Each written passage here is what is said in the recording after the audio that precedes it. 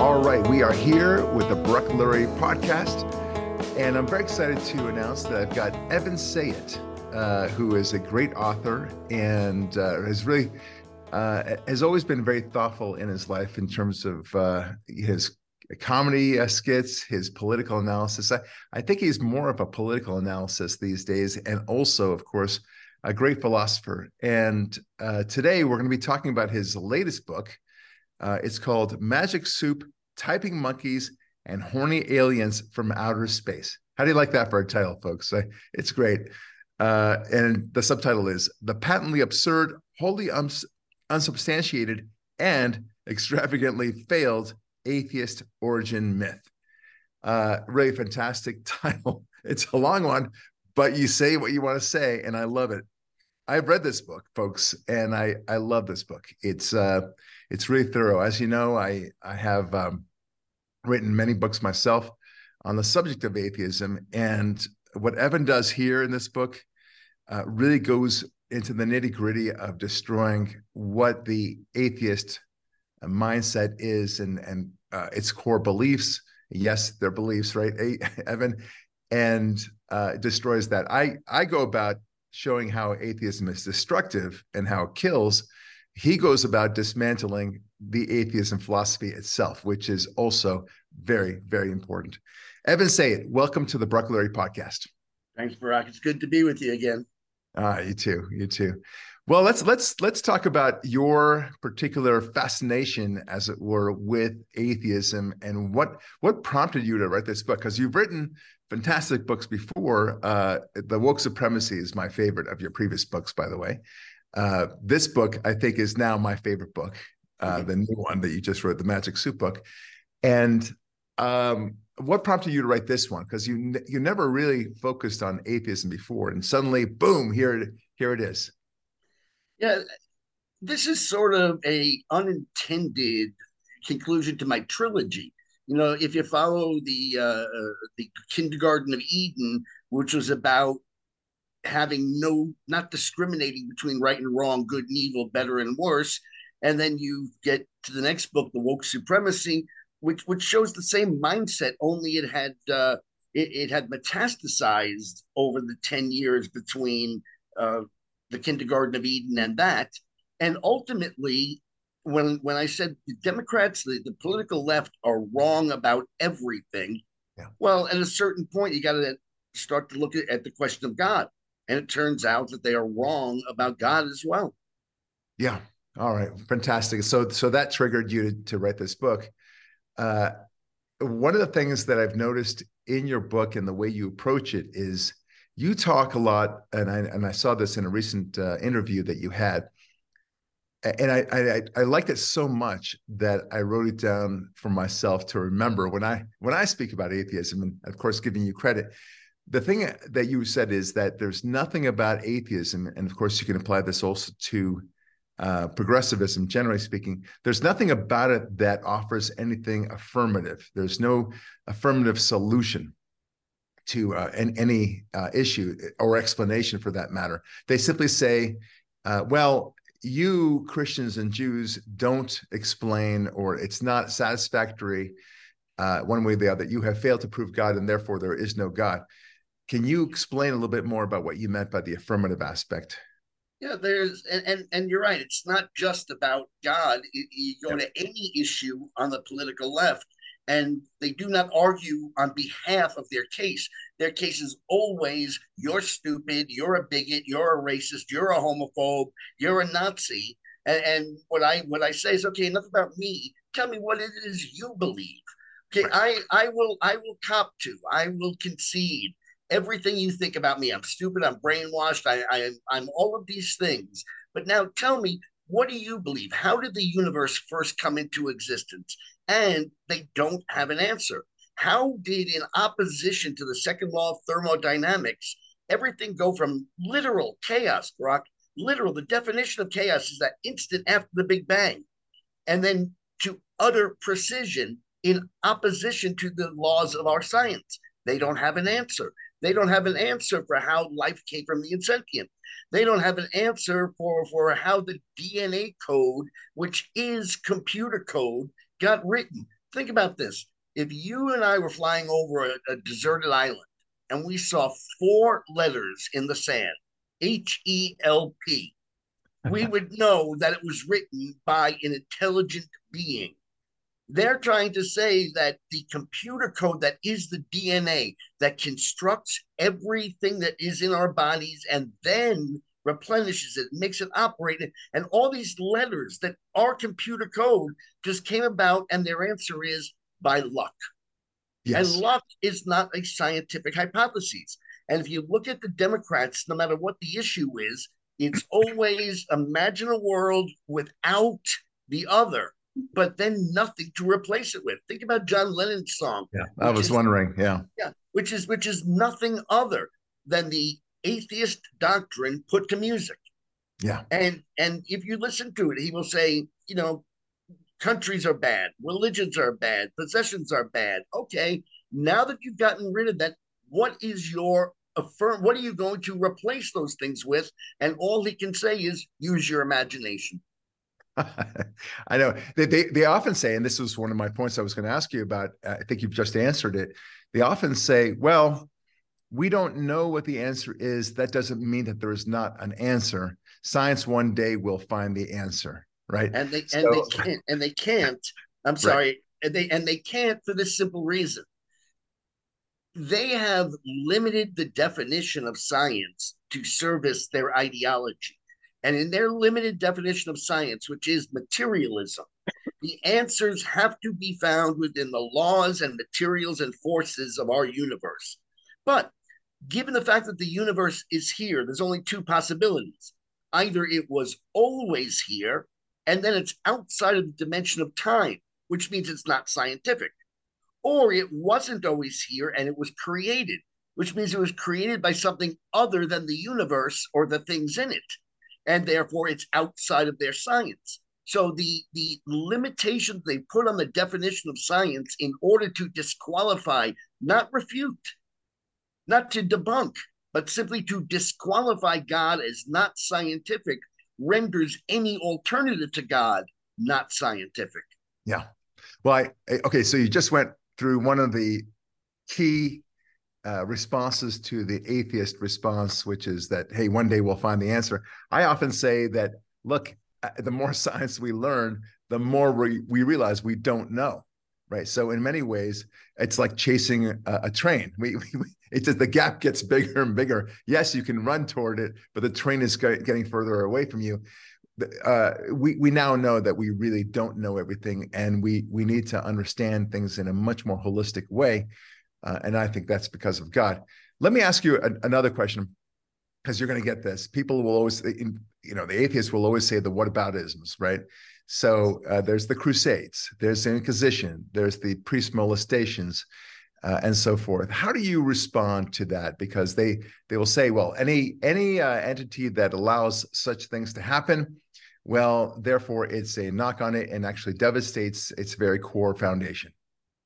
And indeed it does. When people in the name of religion do bad things, it's a very bad thing for religion. But nonetheless, the alternative is that we are in no way objectively, qualitatively different than anything else in the universe. And if that's the case, and that's the case that Dawkins makes, Dawkins says there's nothing in this universe but pitiless indifference. Now, considering the fact that he doesn't know everything in the universe, but he does know himself, that sort of seems like a confession on his part that he is piteously indifferent. Right. But then there's this guy, I can't believe I'm going to space on his first name, but I think it's Richard Trivers, who wrote the introduction to Dawkins' very first book, who said there is no objective qualitative difference between the species. Okay, if that's true, if we are nothing but pitilessly indifferent collection of random matter, or we are in no way better than the other species, then one would expect horrors all of the time. One would expect everything to be the law of the jungle. So the question has to become, why isn't it? Why don't we rape each other? Why isn't the survival of the fittest? Why doesn't the strongest always get their way? Why do we have moral laws? And the only answer can possibly be A, man's ability to think and reason, and B, man's ability to recognize and act upon right and wrong, good and evil, better and worse. Why do we have beauty when the other animals and the other species don't? The only possible answer is something bigger than the other animals, and certainly something bigger than ourselves. Well, yeah, I think that's a very fair statement. The fact is that we have things right in front of us that negate everything that the atheist does. I mean, look, I've told this to you before. When I was an atheist, I used to say, I'm an atheist, but thank God nobody else is." Indeed. Right? So Yes. the internal contradiction there was great. And I didn't even notice the internal irony when I was saying it, but I really felt it. I felt like, gosh, I think that religion is necessary. I believed it, that religion was necessary, but I didn't in order to save it from a disastrous world. Indeed. But I felt it was not right. I was seeking truth, and therefore I was But the only purveyors of that truth. there's a difference between it is necessary and it is true. And Right. I certainly make the argument throughout that it is necessary. I mean, the second part of the book is all about the disasters, the horrors that are being visited upon the young who have been raised in this militantly atheistic era. And one of the most important points that has to be made, my argument is not just about the personal belief that God doesn't exist. That's your right to believe that, and I can even understand that, given that there's no scientific way to know. The answer, no matter what, is beyond our science. But militant atheism, which is the aggressive enforcement of non-belief upon others as part of an ideological cause, is incredibly dangerous, incredibly destructive. And in fact, Barak, as part of modern times, it only gained credence when Karl Marx published the Communist Manifesto. The idea that enforced non-belief as part of a bigger ideology was given credence, and then only got guns 50 years later when the Leninists won the Russian Revolution. In those 100 years, from Leninism to today, there have been five major militantly atheist movements. There's been Leninism, Stalinism, Hitlerism, Maoism, and now wokeism. Yeah. And what's interesting about them in it is they all made the same promise.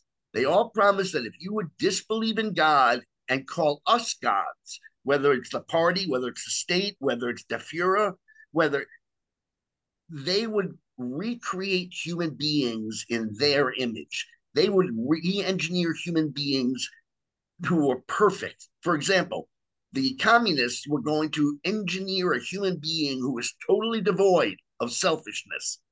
He would toil to the best of his abilities and ask for himself only his basic needs. The Nazis were going to engineer the perfect human being who was stoic. His decisions would not be influenced by such frivolities. Yeah. Yeah, Mm-hmm. such frivolities as emotionalism, love, empathy, compassion. Well, the woke promise that if you reject God and turn to them as gods, they're going to create the human being who is totally devoid of hate. Yeah, exactly. That is All the right. human being they are going to create. And in communism, they were called the state or the party. In Nazism, the god was known as the Führer. Today, in wokeism, the god is known as the science. Yes. Very nicely That's said. Big Brother. The book is Magic Soup, Typing Monkeys and Horny Aliens from Outer Space, the patently absurd, wholly unsubstantiated, and extravagantly failed atheist origin myth by And by the way, Sayet, and that's who we have with us today. I want to explore a little bit more because I think that a listener, at least an atheist listener, and we do have them here, is going to be saying, "Hey, wait, go back to that Crusades and Inquisition stuff. You didn't quite answer that fully. I think you said, well, look, there are many nice things also, but." Why don't you go ahead and explore a little bit more? Because I want to make sure, sure that the atheist doesn't feel like you kind of sure. sidestep the issue. Crusades, Inquisition, priest molestations, and all the other evils, supposedly, and I put that in air quotes, that the church in particular effectuated. Yeah, look, obviously you're going to be able to go back 5 and 10,000 years and cherry pick events from history in which you can blame religion. By the way, there are 42,000 religions. Over the 10,000 years, there have been 100 billion practitioners. And you know what? We can do the same thing if you want to use the word science or if you want to use the word medicine. You know, should we outlaw medicine because there were some medical practices that were horrific? Should we outlaw medicine because there have been some practitioners, Joseph Mengele, who was horrific? I mean, you can go back in human history. Consider this. We are a species that has been known to come to fisticuffs over the last Beanie Baby at a Black Friday sale. That's true. And so listen, I apologized about that, okay? Just, I wish you wouldn't bring that up over and over again.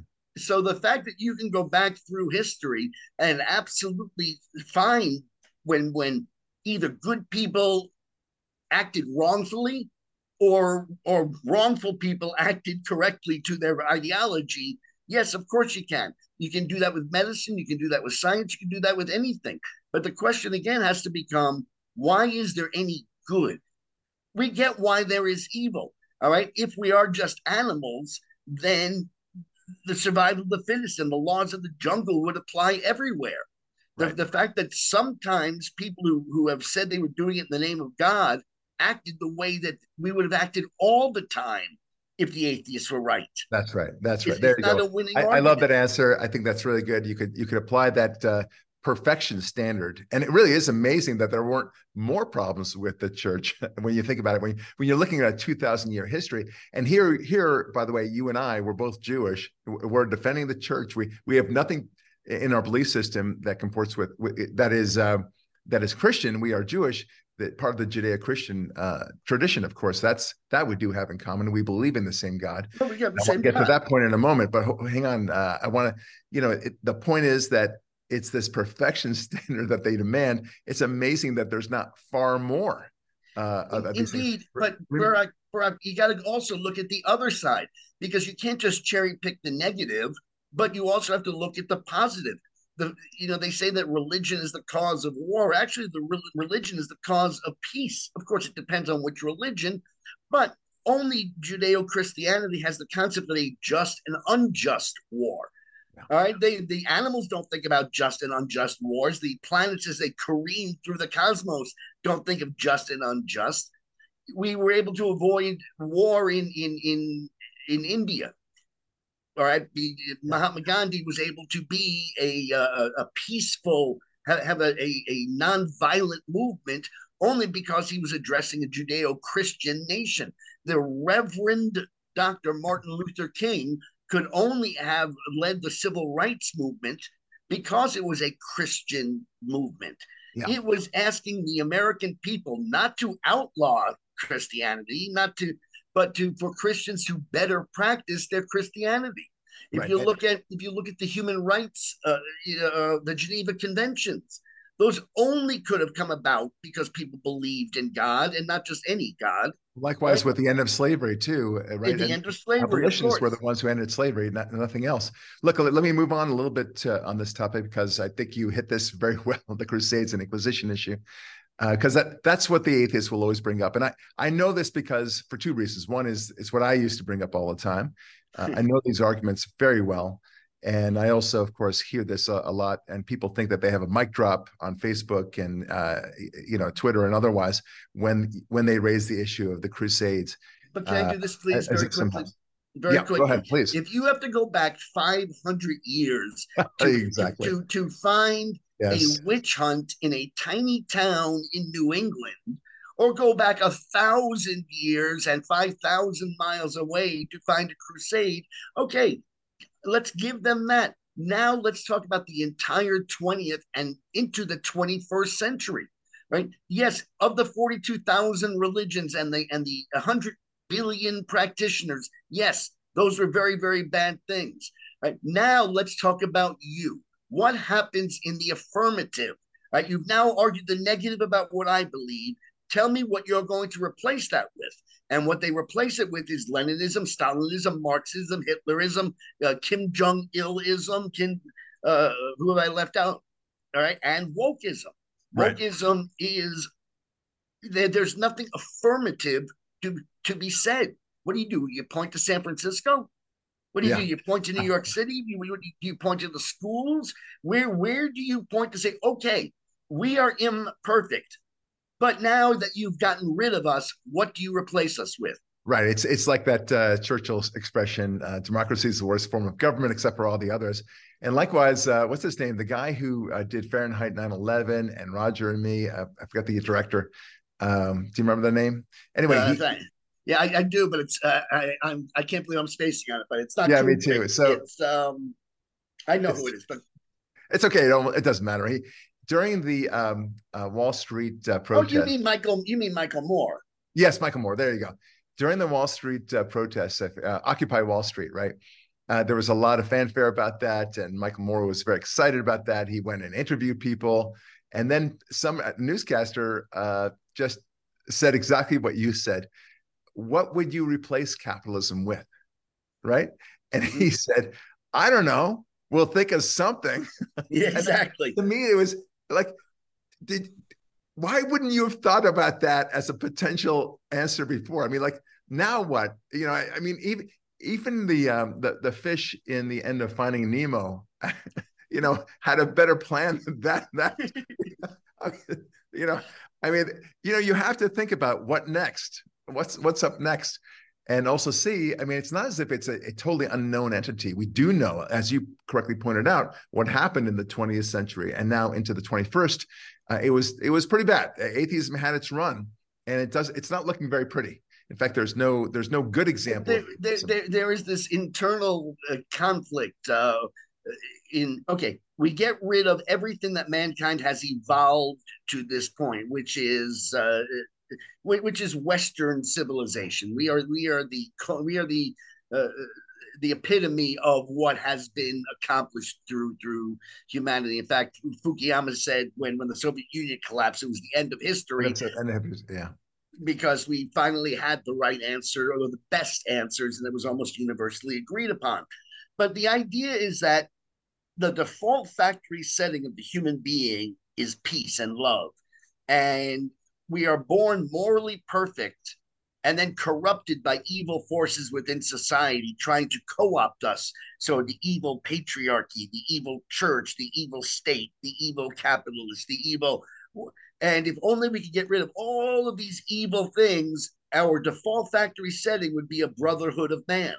I like that But, default factory setting. That's very good. We got to right. remember that. That's what they believe. I truly agree with you about that. They really believe it, and that we need to get to that core principle, and they have to get rid of this nonsense called religion, and particularly the Judeo-Christianity version, because they're jiggy with a lot of other religions, by the way. But that's the Well, one that they want to destroy. only because the enemy of my enemy is my friend. That's The correct. only reason they embrace Islamism is because Islamism is anti-Judeo Christian. Yeah. Okay. So here's a question for you. One of the things that I will get from my Facebook atheist friends, and I use that term loosely, friends, is, which God are you talking about? And they think they've got a mic drop on that. Like, oh, and now I have to explain. So my default answer, and I just cut and paste this now or copy and paste it. And I say, oh, right, as if I might say Zeus or Yeah. Thor, that's what I could have meant, right? Of course, I'm talking about the Judeo-Christian God, and please let's not waste time. So that's my copy and paste that I always say in response to that. But what do you say when people say, "Well, there's been 4,000 gods in the past, and this is just the last of this multiple series of gods out there, and you seem to think that yours is more important. How arrogant of you." Well, perhaps, but let's get rid of medicine because there have been look through history. There have been all of these different types of medicines. There have been medicine man with magic in there. Then there's been voodoo. There's been so when you say that you believe in medicine, which medicine are you talking about? Beautiful. Obviously, Yeah. it's very much the same thing, but scientifically, and again, this is so important to what I do in my book, is I it's very difficult to convince people who don't believe in God by quoting scripture or by using anything as authoritative that they don't believe to be authoritative. And Right. so I go back to the science time and time again in my book.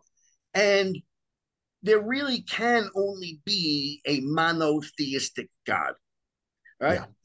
If there's no God, then the laws and constants of our universe wouldn't exist because the laws of our universe could not have created the laws of our universe. That which didn't yet exist cannot be the cause of its own existence.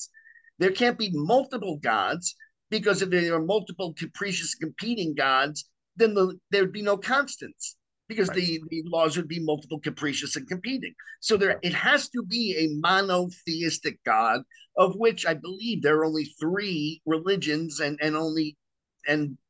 two of them I believe are the same. I believe Judeo-Christianity is a single religion.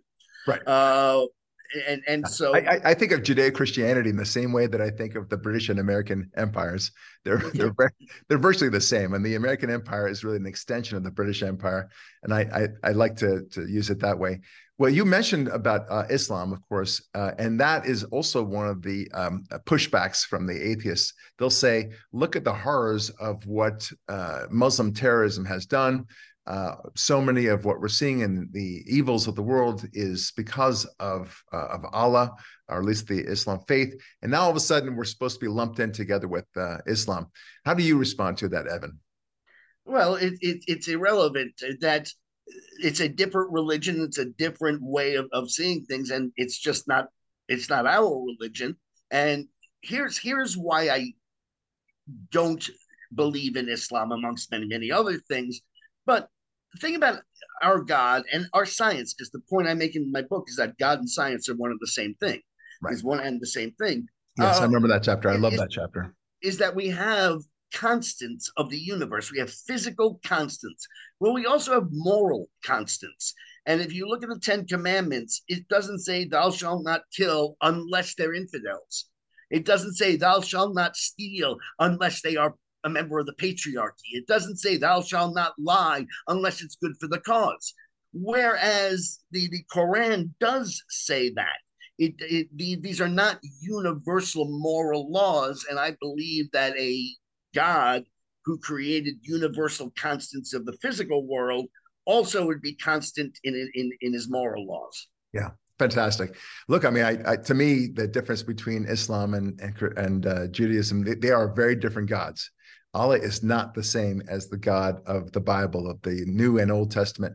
In fact, I mean, just as a very easy example, the Old Testament says what Christians call the Old Testament, what you and I might call the Torah, says those who bless the Jews will be blessed, those who curse the Jews will be cursed. So it's very strongly in favor of Jews and understanding their chosenness. And these are my special people. Don't mess with them, please. Thank you very much. Whereas in the Quran, it says, hey, there's a Jew behind me. A tree will say that. A rock will say that. Go get him, kill him. Like, I think it's a little schizophrenic. I mean, or it's causing me whiplash when I think about it. So obviously, these are very different gods, and they have very different approaches. And sadly, what is it? Most terrorists, not all Muslims are terrorists, of course, but virtually all terrorists are Muslims.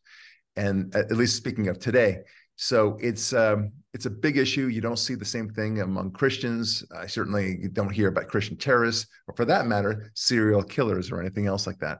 Let me Right, ask you about but just one more point. very quickly, just to Yeah, go back please.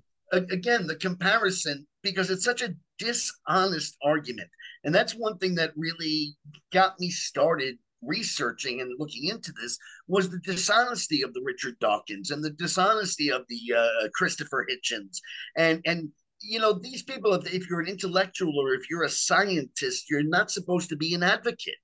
And yet, very clearly, Dawkins, et cetera, et al., are playing the role of advocates. And in fact, the subtitle of my book, The Patently Absurd, Wholly Unsubstantiated, Extravagantly Failed Atheist Origin Myth, comes from the quotation that I started my book with from an evolutionary biologist and a militant atheist named Richard Lewontin, Harvard evolutionary biologist.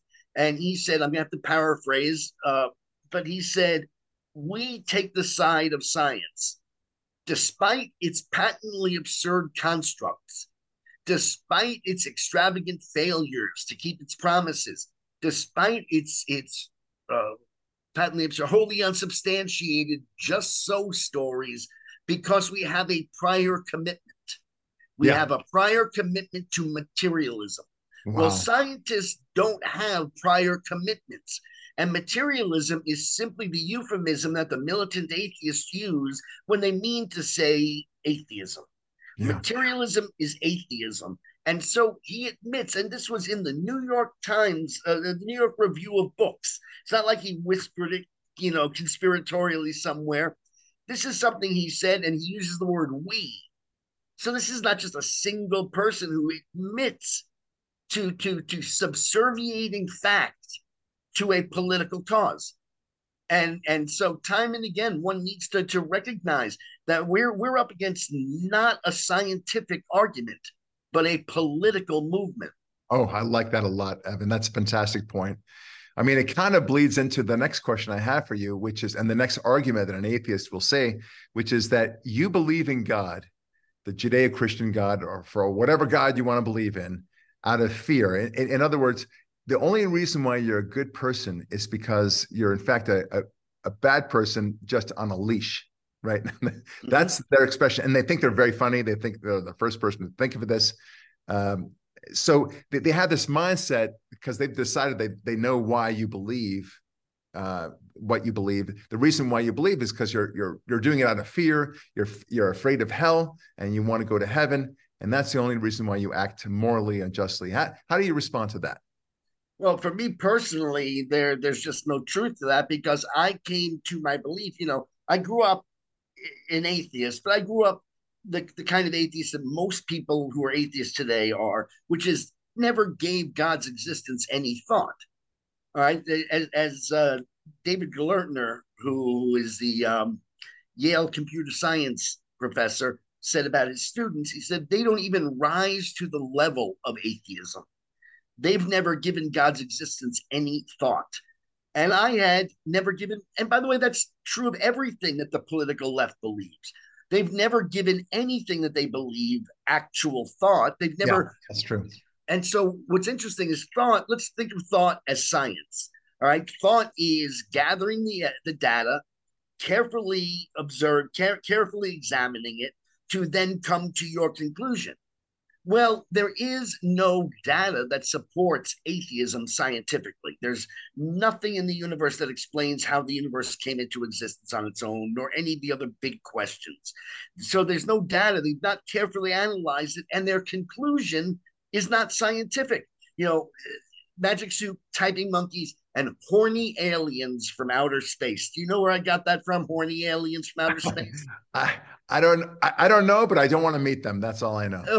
Well, they may be your parents, according to the atheists, according to Richard Dawkins, and not just Dawkins, but this is the not only last remaining, but only viable theory left as to how life began on Earth. Aliens from outer space built a spaceship, came to Earth, and planted their seeds in the, and that's Yes, how. okay. I did hear about that. Reason, I didn't know that it was horny aliens. That's where it got me threw me off a little bit. Well, the way I describe it is that they came to Earth and they impregnated. They had sex with the Earth. Is See. What the argument is, and this is legitimate. This is called directed panspermia, and it is the only remaining viable theory the atheists have left as to how. And what's interesting about it is obviously there's no evidence that horny aliens from outer space had sex with the Earth. Well, it only begs the question of how those horny aliens came to existence themselves. So it's only kicking the can down the road. And they have no evidence to believe it.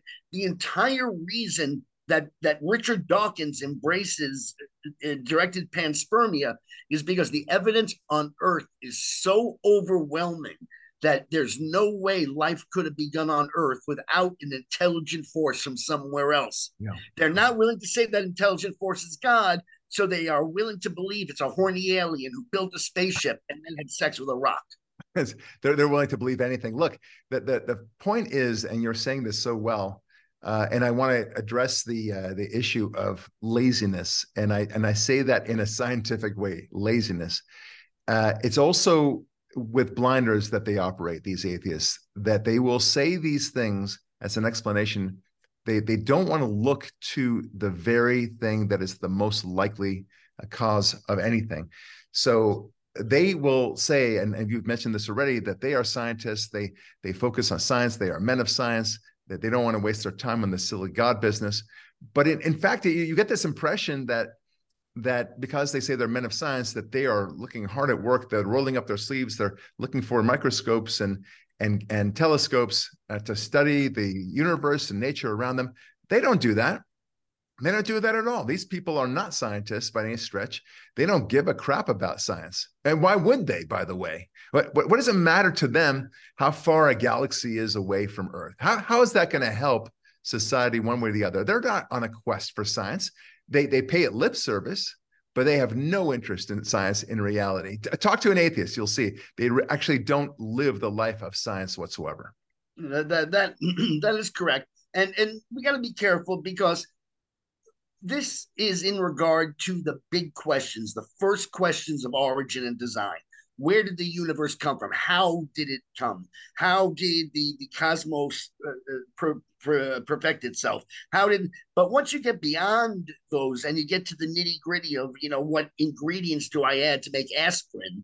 Obviously, they are, as long as the question doesn't have to do with origin and design, an atheist can be an outstanding scientist. Oh, I agree. No, okay. Totally agree. There's science and there's science. There's the science where it's impractical, where you learn about how far a galaxy is away from us. It doesn't matter really. And there's the science, like you talked about, how do we make an aspirin that will actually heal migraines and headaches and such. So the point is that they're not interested in the former. All those things, the origin myth and everything else, not only do they want to avoid talking about it, but to them it's truly irrelevant. Why bother studying these things? Barak, it's worse. It's worse than irrelevant. It is the cause of every evil and every suffering. And if only there was no religion, and so they have this commitment to, because I began, I'm trying to think how far back I have to go to make this point. In The Kindergarten of Eden, How the Modern Liberal Thinks, the first book that I wrote on this subject, now that's 20 years ago, and so things have metastasized and gotten worse, but I was exactly right. I start the book with a quotation from Howard Zinn, the number one unofficial official historian of the militant atheist movement. And he said, objectivity is undesirable. He then went on to explain why, and of course, in real science and in history, and objectivity is everything. It's why we invented the scientific method, was to ensure that we were as objective as possible. But he went on to explain why. By the way, yeah. And he went on to explain why. He said, if you think that history should serve a social purpose, if you think that it should in some way advance the causes of humanity, then you make your choices based on that. You make your choices as to what to tell the children is true based on your political ideology. Yeah. And this is true of the militant atheists who call themselves scientists, but who aren't scientists. They have subserviated science to their political ideology. This is what the communists did, of course. They changed history right and left. So it's exactly what you said. It's applied atheism. And Hitlerism.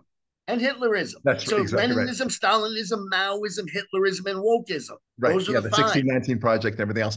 So the book, again, is Magic Soup, Typing Monkeys and Horny Aliens from Outer Space. Now we understand the horny part of it. The patently absurd, wholly unsubstantiated, and extravagantly failed atheist origin myth. I love this. Look, atheists will also think you may notice this, Evan, too. Atheists think very highly of themselves. They will say, it's amazing. They think that they are more moral than Christians. In fact, they will say that they are more, quote unquote, Christian than most Christians. And they know people as such. Okay. So putting aside the fact that that's easy to just spit out, right? When the rubber meets the road, the atheists have not really been there, shall we say. When Hitler was demanding that his people give up their Jews to the Nazis, it was the Christians who were hiding them. It wasn't the atheists. Why would the atheists hide their Jews? Why? If all there is the here and now, and and the you don't want to survival of suffer, the then and why would you not give up the Jews? That's where the rubber meets the road, and they fail to ever say how Christians, in fact, are worse than atheists, or let alone that atheists are somehow more morally superior. Never do they give any examples. no. But here's the premise behind behind atheism is that if you believe in something, then you might be an extremist for that thing. And extremists are the ones who do extremely bad things. And so the way that you can have this peaceful paradise is to never believe in anything at all. All right, that makes you morally superior. You see, people who hate the Palestinian terrorists might go to war against the Palestinian terrorists. So the idea, and this is the perfect human being that they've created. This a human being who is totally devoid of hate. The problem is, and by the way, they've done an outstanding job. The successive generations, the millennials, and the Gen Zs, the Gen Xs, and they are very much devoid of hate. The Yeah. problem is twofold. One, love and hate is a single concept. You can't have one without. It's like up and down, in and out. All right. And so if you can't love goodness unless you hate evil. Right. I Okay, like you that. can't love Yep, you're right. justice unless you hate injustice. They don't hate evil. They don't hate injustice. They don't hate anything. And therefore, they don't need to think. See, you and I need to think to make sure that our loves and our hatreds are right and good and just. They don't need to think about right and good and justice because in their world, it doesn't exist. And so there's no love for God. There's no love for country. There's no love. They don't have love even for their friends. In fact, Barak, there is a loneliness epidemic. This is not me making this phrase up. This is the CDC, and this is the Biden administration's Surgeon General referring to it as a loneliness epidemic. And the loneliness is not because they don't have other people in their lives, but they don't love them, they don't hate them, they're indifferent to them. Right. They're It's indifferent to it's like the everything. guy. It's like the guy who he's in a crowded room and he kills everyone in the room and then says, "What? Where is everybody?" like, Yeah. okay, you created this world. You wanted to destroy country. You wanted to destroy God. You wanted to destroy your community. You wanted to destroy Merit, your family, for that merit, matter, and marriage, merit. and the idea of children. And then you're surprised that you're all alone. What did you think was going to happen? I mean, talk about second stage thinking or the lack of it. It's fascinating. Look, I want to move on to another topic because there's a couple of things. And again, the book is Magic Soup, Typing Monkeys and Horny Aliens from Outer Space. You've got to get this book. It's really fascinating read. It helps you defend against the crazy atheists out there who really are not thinking and, in fact, are very lazy. You got to push back on them and show that they are not thoroughly thinking. They think very highly of themselves, both from an intellectual and moral point of view, but you need to show their shallowness. And it's a fun challenge. And I think Evan really sets it out very nicely. Look, there's a very key thing that happened recently. A Stanford professor came out with a book talking about the end of free will, and more particularly that there is no such thing as free will, because one man has decided that for us. And he talk about conforming to what he wants to believe, right?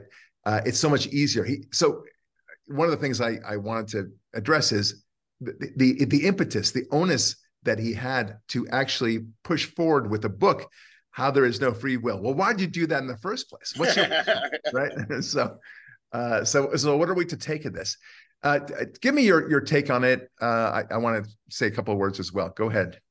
Yeah, it's funny. Ayn Rand, who is so prescient in so many ways, obviously, what she had a pseudo intellectual character like the Stanford University professor, and one of his books was called "So You Think You Think." Oh, that's a good title. Right? So you think, or why do you think you think, or what? If we don't have free will, then nothing is good and nothing is evil, and that is the effort of the militant atheist. It was Yeah. Hitler's, right? It was nothing is good and nothing is evil. And you go all the way back to the Kindergarten of Eden, how the modern liberal thinks. If you remember, the subtitle was, and why he's convinced that ignorance is bliss. Yes. You Yes. can reduce everything about the modern liberal, now called the woke, uh, to the belief that thinking is the cause of everything that's ever been evil. Because if nobody ever thought they were right, then nobody would disagree about anything. If people didn't disagree, they wouldn't go to war. If people didn't go to war, there wouldn't be poverty. If there wasn't poverty, there wouldn't be crime. All right, they can create this utopia, and all it requires is to forfeit your entire humanity. That's right. Well, look, it goes back to your point about objectivity and how they disdain objectivity because there is no such thing in their world, and they will create false worlds in order to make that orbit around those false worlds. One Barak, of the things we talked about is hold on. I just want to say this because I definitely will lose my train of thought. One is that you in order because they so desperately don't believe in God that they have to erase free will because free will and God do not mix. Okay, that is in fact the reason why I started believing God is because I understood that there was such a thing as free will and a creator had to give it to me. So that began my process toward believing in God. And then, of course, many other things kind of fell into place. But that's one thing. They have to get rid of it. It's an absurd proposition. But this Stanford professor decided that there is no free will. In a very similar fashion, Stephen Hawking decided that he didn't like the probabilities. And this is their Tuppy-Mikings aspect of it. I want you to get into that a little bit. So therefore, he created the multiverse concept out of his head, no evidence for it whatsoever, but in order to justify the probabilities and to increase the odds that a universe like ours existed with life, with intelligent life, no less, and free will and so on, that's the way it's done, right? It's so farcical, so preposterous, and yet that's what they have to do in order to win the day on atheism. And what needs to be recognized is just as there is no evidence for horny aliens from outer space, and what that really is the atheists' acknowledgement.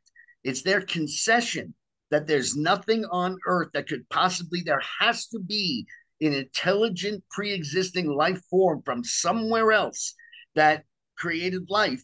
When Hawking makes up the multiverse, there's no evidence of that multiverse. What he's doing is he's acknowledging that there's nothing in this universe that could possibly explain our existence. So the secrets must be hiding somewhere else. And you know what? That's exactly what they say to disqualify God, right? God is not scientific because it's not of the materials of this universe. And yet the only thing they have left is to make up other universes where the laws and constants of ours don't apply. So it should be seen as a concession that intelligent design, maybe not the Judeo-Christian God of the Bible necessarily, but let's get to intelligent design from outside of our universe is something they have now conceded. And when you think about the infinite number of universes, basically that's the infinite monkey theorem, that if you have enough universes, eventually one of them will be like ours. So the best argument even Stephen Hawking has is the infinite monkey theorem, which, by the way, isn't even true. If you put an infinite number of monkeys and infinite number of typewriters, you're not going to end up with the collective works of William Shakespeare. You're going to end up with smashed typewriters, torn paper, and blood and feces covering the wall every single time. Every single time. Yeah, that's absolutely true. But notice this. Even with the infinite monkey theorem, all right, the typing monkeys, the atheists can't even make up a story that doesn't require pre-existing life, the monkeys, with the intelligence to have created the typewriter. Just like with the horny aliens from outer space. Even when they're making things up, just wholly out of them, they can't tell a story without a pre-existing intelligent life. Yeah, it's internally non-integral. It just cannot work. I love your probabilities sections, and one of them was the improbability of life forming. And just to give context, you say, this is Evan Sayet saying, not me. It's even more difficult than finding a U-Haul truck to get out of California. Yeah, I said you got a better chance of finding a U-Haul in California. That's right. That's the joke there. Exactly. Yeah. So let me ask you this, because I think we are running out of time. But I always like to ask authors when I have them on, such yourself. Again, the book is Magic Soup, Typing Monkeys and Horny Aliens from Outer Space, the patently absurd, wholly unsubstantiated, and extravagantly failed atheist origin myth. So what is your favorite chapter? What is the chapter that you just said, wow, that's I really hope people read that. Oh, there are a number of them, and it certainly starts with the horny aliens from outer space, because that's when the book really starts to get just funny because they are so absurd. But I was most stunned by, and I think I did a good job with Darwinism, because Darwinism is presented to us as the be all and end all of science. If you know, when you see people put that sign out front of their house, that self serving, you know, in this house we believe in, and one of the things they believe in is science. Well, Yes. typically all they mean by that is they believe in Darwinism, and they know absolutely nothing about Darwin's theory. See, this is I found this so interesting. This is a big lie, because most people, the militants, have succeeded in convincing their young victims that Darwin came up with the theory of evolution. He did no such thing. It's a theory. Yeah, It's a theory about evolution. It's that's right. like saying Newton came up with the theory of gravity. No, gravity was the what is, and then Newton offered a procession, a mechanism, a means for how gravity might work. Well, evolution is the given. We know that the universe evolved from the moment of the Big Bang through the precision of the cosmos, through life beginning on Earth, through even the progression of life on Earth is written about in the Bible. And by the way, exactly right, in exactly the right order Yeah. in the Bible. Yeah. What Darwin did was he came up with a theory about evolution. Here's his theory: random mutations acted upon by natural selection over time. All right, think about those words: random mutations, natural. So it happened randomly and naturally. They don't even have a theory about how it actually happened. If you and I went to a Penn and Teller show and I said to you, Barak, I know how they did that trick. The rabbit just randomly appeared and then it Yeah. naturally sawed itself in half. All right, that is their best theory about anything. And by the way, Darwin isn't a theory about anything special. It's not a theory about how the universe came into existence. It's not about how the cosmos fine tuned themselves. It's not about how life began. It's not about any of the big questions. In fact, it's a one time, one off, ad hoc theory at the very, very, very end of the atheist origin myth that turns out is nothing other than monkeys in rooms with typewriters. It's exactly right. I love it. It's fantastic. I mean, it was a nice idea, but it's just a failed theory, and it's at best a theory. But now it's been disproven many times over, and I think even Darwin himself acknowledged that he doesn't necessarily believe it 100%. So, look, this is a wonderful discussion. Evan, Sayet, thank you so much for writing this very important book, Magic Soup, Typing Monkeys and Horny Aliens from Outer Space, the patently absurd, wholly unsubstantiated, and extravagantly failed atheist origin myth. And man, you could not be more correct about it. I'm so delighted that you are a force for God and a force against atheism. You talked about loving good. You also have to hate evil. I say atheism and godlessness as evil. And I think you do too.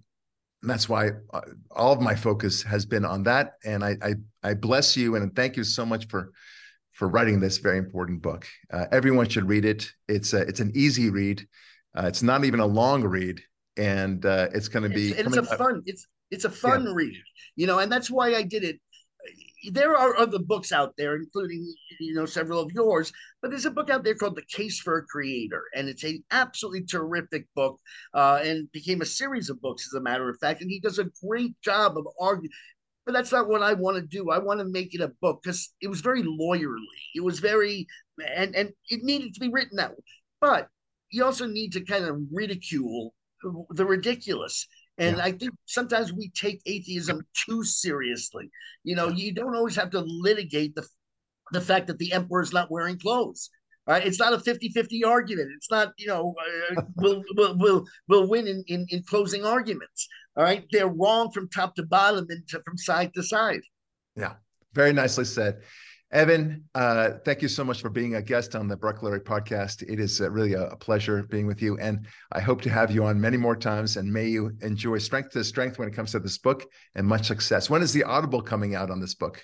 We're looking at January 15th, so that's just after the holidays. It's only about 3 or 4 weeks away, but it's not, as you know, it's not an easy process. No, it's not easy at all. And but in the meantime, if you do want to get the book, Magic Soup, Typing Monkeys and Horny Aliens from Outer Space, go to Amazon. They have the book in both the paperback and hardcover, I believe. Paperback, hardcover, and ebook. You can just download it right away. And guys, do it. Just because people listen on there and they go, "I love this," and then they forget. Don't forget, buy this book. It's an important book. It is a really important book, and it'll really enlighten you, and you'll be smiling all the way. I think it's a page turner. I just could not put this down. So thank you again for it, Evan, and we will talk to you soon. In the meantime, signing off, Barak Lurie saying, God bless, and we'll talk with you next week.